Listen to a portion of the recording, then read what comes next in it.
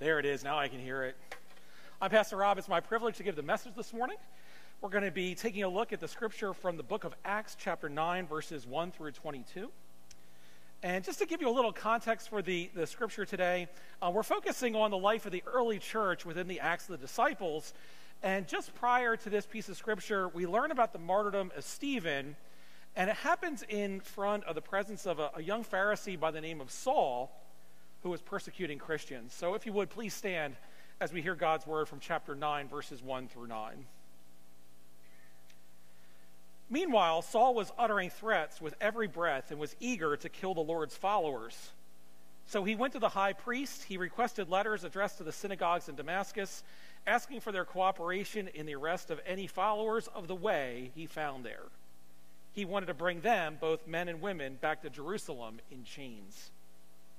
As he was approaching Damascus on this mission, a light from heaven suddenly shone down around him. He fell to the ground and heard a voice saying to him, "Saul, Saul, why are you persecuting me?"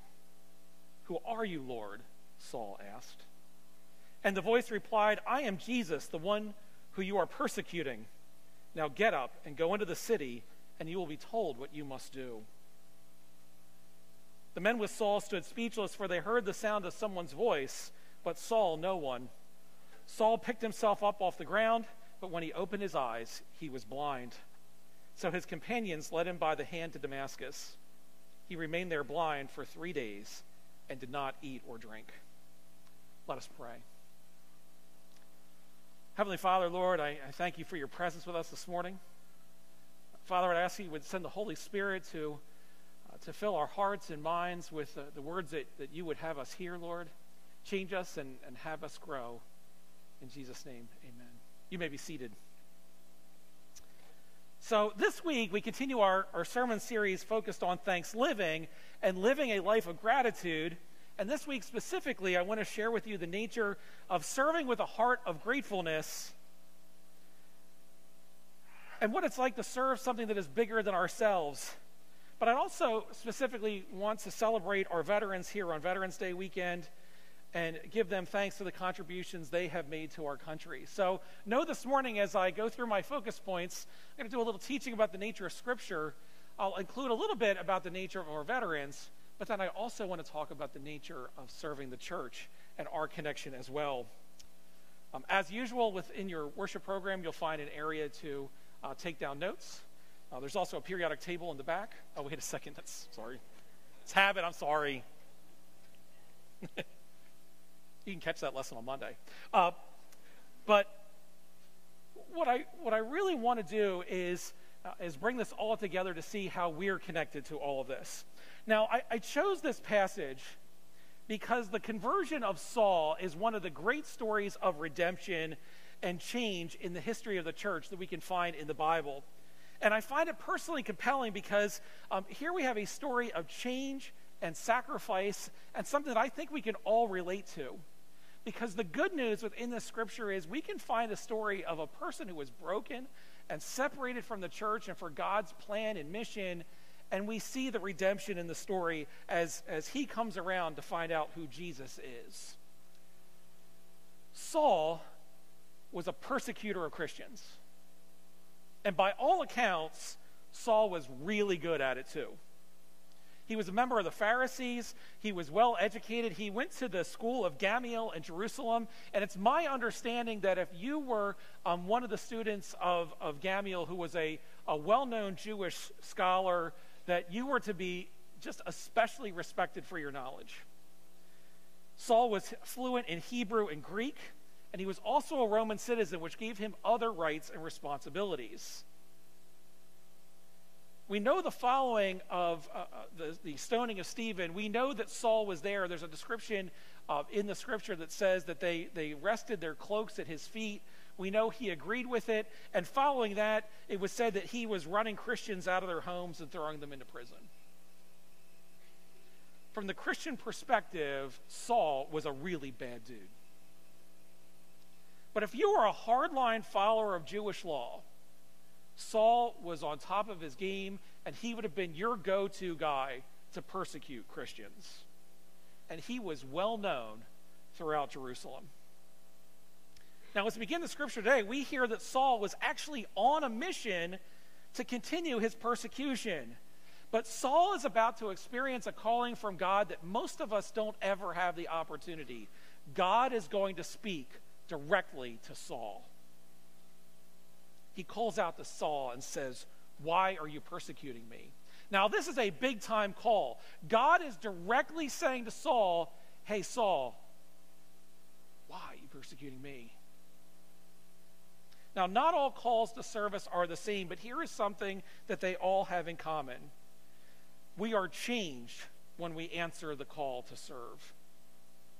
For Saul, at the moment that he hears this calling, the change he experienced is an immediate physical one. Saul is blind. But we know there is more to it than that. Saul immediately responds to the call and says, "Who are you, Lord?" He knows that the voice that is speaking to him is a power that is greater than he. And then he's directed to go to Damascus. It's important to note, though, that Saul does as he's instructed. He answers the call, and he does what God asks him to do. Now, when it comes to our veterans, I think it's clear that each of our veterans, when they answered the call to serve, was changed by the experience. I was not in the armed forces. I was not in the military, but I have a lot of friends who have been. And when I've talked to them about their experience, I found the same connection through their stories, and they have said the military changed them. As a matter of fact, the military changed them beginning with basic training. It has been said that the role of basic training is to turn civilians into soldiers. That is a big change. Now, to get some more information on this, I did a little research, and I went to the United States Marine Corps website, and I looked at their page that said for enlistees. And the page itself, I think, was a recruitment tool to say, hey, this is what you're going to expect if you join the Marines. This is what it says. It says that a new Marine will experience trials and challenges. And then at the bottom, there is a link in a slideshow that says, the transformation begins. Transformation is a word of change. But listen to this. Recruits will not only battle external forces, they will battle forces within themselves to test their mental and physical limits. Only those who rise above the chaos and overcome fear, doubt, and exhaustion will earn the honor of defending this nation as a United States Marine. This is not a social club. This is not a place where it's like, hey, if I sign up, they'll teach me the secret handshake and they'll tell me all the good stories. Listen to those words. Fear, doubt, exhaustion. This is, for a person who receives this calling to serve, these are the things that they are going to face. That tells you the mettle of individuals who sign on that dotted line to join the Marine Corps and to join the armed forces. They will learn teamwork, discipline, and most importantly, how to fit into the service whose mission is bigger than the individual. It's a call to do something that is bigger than ourselves. That's why we give honor to our veterans, because we know going into it, what they're signing up for almost sounds like some of the worst things we can experience. How many of you would sit there and say, hey, my vacation this year is to go and experience fear, doubt, and exhaustion? By the way, if you want fear, doubt, and exhaustion for your vacation, we should talk.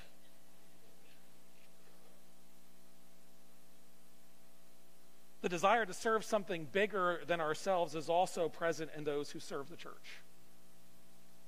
And that service also leads to change.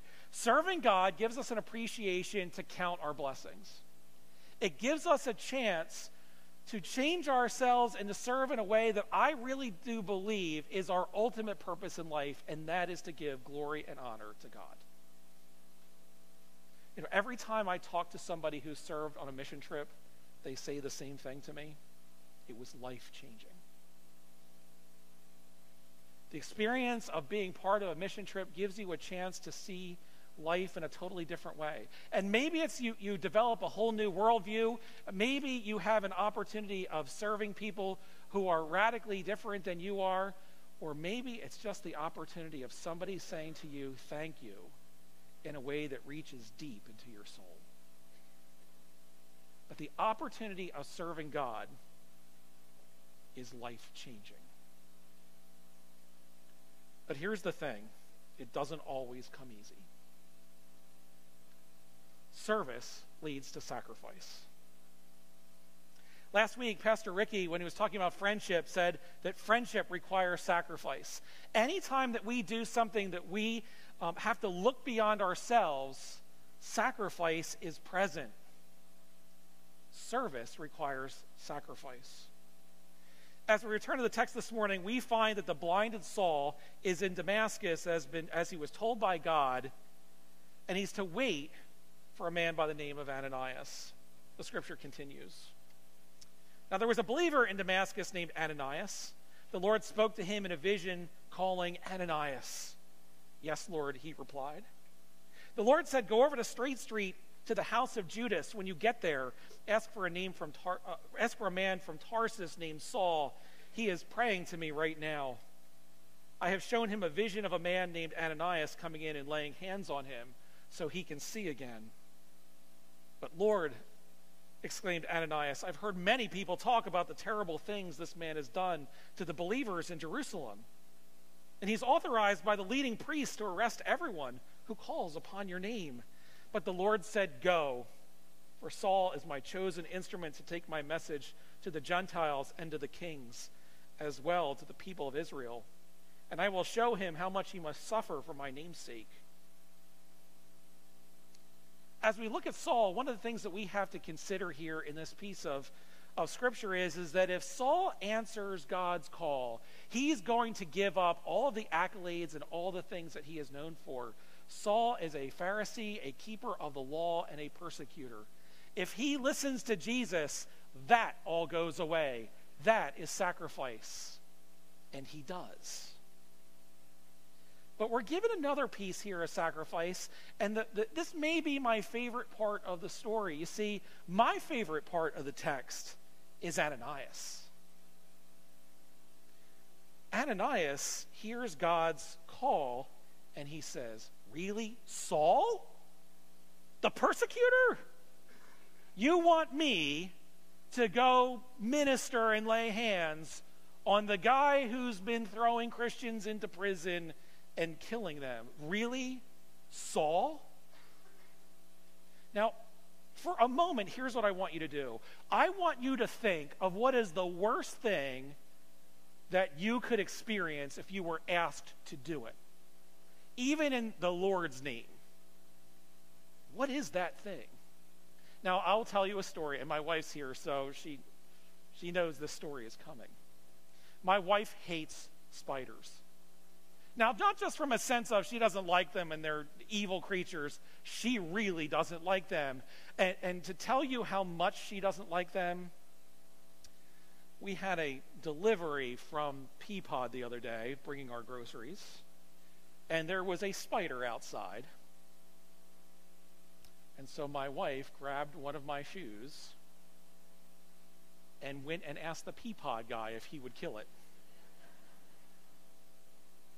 He thought she was going to get it with the shoe. No. She got the Peapod guy to do it. And here, by the way, he did it. It was a big spider. They're all really big spiders. But anyway. But he got it with my shoe. But here's the thing. I know if I said to her, you need to go to the spider store, wow, that's a big thing. Now, I'm not trying to trivialize this. I really want you to think about what is that thing? Because Ananias knows to answer this call, his personal safety is in danger. His freedom is in danger. His life is in danger. Stephen was stoned. What is that for you? But even though Ananias is insecure, he's going to answer that call. Now, the connection for our veterans here is an obvious one. When individuals join the armed forces, they understand that one of the things that they are risking is their personal safety and their life. But yet, they recognize that the call is bigger than they are. They take all of those things and set them aside because the call is bigger. And then they serve with gratitude. Every soldier who I've ever talked to, every Marine I have talked to, every sailor I have talked to has said they served because the call was bigger than they were. The mission of defending our nation's freedom was that important. And that's why we give them thanks. Because they recognize it's not about them. I've never had a soldier who said, the military deserved to have me. But their service was because our country was bigger. When we are called to serve God, we do the same thing. We recognize that God is bigger than we are, that the service that we give to Him is worth the sacrifice. But the sacrifices can be real. No matter what our call, they can be very real. As I said, I did not serve in the military. I served as a first responder. My goal was to protect our home front. And the reason that I served in that capacity started with standing on the front sidewalk of my then girlfriend, now wife's grandparents' house when we received the phone call that their house was on fire. I stood there in that front sidewalk with a feeling of sadness and hollowness because as I watched those firefighters go in the front door and do their thing, I asked the question, why am I not doing anything? And I felt a profound sense of hopelessness. That was the seed that grew into my calling to serve the community. And I can tell you this, I am afraid of heights. I don't like the dark. And the idea for me of going into some place where everybody else is running out of was not exactly what I wanted to do with my life. But the calling and the desire to serve people in what one chief told me was the worst day of people's lives business was bigger than me, and I felt I had to do it. But I will tell you, the sacrifices were real. Many family dinners that I missed, leaving my wife abandoned at a restaurant when the pager would go off, sleepless nights on overnight calls, and facing every one of those fears was part of the job. But I served with a gratefulness to help others because I recognized I never wanted that feeling again of saying I can't help. It was a sacred honor to be present with people in the worst days of their lives. I experience it now as a pastor, and it remains a sacred honor. But here's something they all have in common. I was never alone. God was always there. There are times that we are asked to serve what is bigger than us. By the way, I think we also have to acknowledge some other individuals as we give thanks. We have to acknowledge those who are the family members of those who serve. Those who walk side by side with their spouses that have signed up for the military. Those who are moms and dads who have dropped their kids off and have sent them off to basic training to experience that change. Many of those people did not sign up for the sacrifices that they were asked to make. And so they too deserve our thanks. I saw the other day online a picture from one of my friends had posted that said, pre-deployment family picnic. And I realized what it was. It was the opportunity for these families to be together as their soldiers were being shipped out. And it may have been for some of them the last time they were going to be together for a while. And even more so, I was thinking about those reunion pictures that we see when a mom or a dad shows up at their kid's school and they surprise their kids, and you see the joy and excitement of their return. What that is that's the release of the sadness and all the anxieties that they experienced while their loved ones were gone. The joy that replaces it is equal to the pain they felt while they were missing. We thank those who also sacrifice. But there are sacrifices for those who serve the church as well. Right now, our medical mission team is in Guatemala. They got there safely. but they are a half a world away, taking their time and their talents to share their skills with people who need it. Our response team gets up in the morning and they reach out to people in need. Jay Kratz's leadership of that team, and even Jay, who got into a truck and drove down south to see what he could do to help people who experience hurricane damage. But it's not just them. It's our support team that went to Via Fontana Church in Puerto Rico to help a congregation get back on their feet. It's the people who serve at VBS, our Kidman volunteers, people who give of themselves to do Turkey Bowl or even get up to go and paint the North Campus. All of those people sacrifice so that they can give glory to God. Because for each one of them, it's not about them. It's about Him. Now, there's good news in all of this. We all benefit from those who serve. What would happen if Ananias didn't answer the call? What would happen if Ananias would have said, "Oh, you're right, Lord, I hear you, but not Saul. That dude's too scary for me." Well, the good news is he did. And this is how our text closes. Ananias went and found Saul. He laid his hands on him and said, "Brother Saul, the Lord Jesus, who appeared to you on the road, has sent me so you might regain your sight and be filled with the Holy Spirit." Instantly, something like scales fell from Saul's eyes, and he regained his sight. Then he got up and was baptized. Afterward, he ate some food and regained his strength. Saul stayed with the believers in Damascus for a few days, and immediately he began preaching about Jesus in the synagogues, saying, "He is indeed the Son of God." All who heard him were amazed. "Isn't this the same man who caused such devastation among Jesus' followers in Jerusalem?" they asked. "And didn't he come here to arrest them and take them in chains to the leading priests?" Saul's preaching became more and more powerful, and the Jews in Damascus couldn't refute his proofs that Jesus was indeed the Messiah. We all benefit from this piece of Scripture. Saul will become and start being referred to himself by his Roman name, which was Paul. He will become a powerful teacher, give us the foundations of some of our teachings of the church, and be responsible for 13 books, at least 13 books of our Bible. All because Ananias answered the call. All because Saul was willing to listen to the calling that was given to him. He's an example of all of us, or for all of us, when we answer God's call.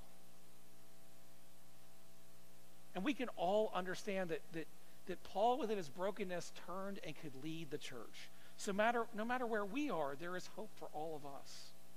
So let me ask you this. How is God calling you? What's God asking you to do? And very likely, God's not asking you to face your Saul, your persecutor. He could simply be asking you to use the gifts that you have to serve him. So how is he calling? Listen for it and answer. Ananias did. And it changed Saul. So if you have a gift, if you sing, sing. If you love kids, serve. But find it. It's worth the sacrifice. Let us pray. Heavenly Father, Lord, we just give you thanks for examples like Paul and Ananias who Lord, have shown us that through even our weaknesses, Lord, we can serve you. So, Father, as we go from here, help us to hear that call.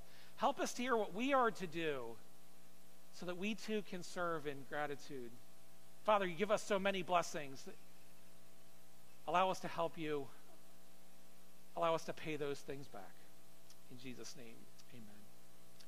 Now we have a few next steps for you this week. This week, thank a military veteran for their service.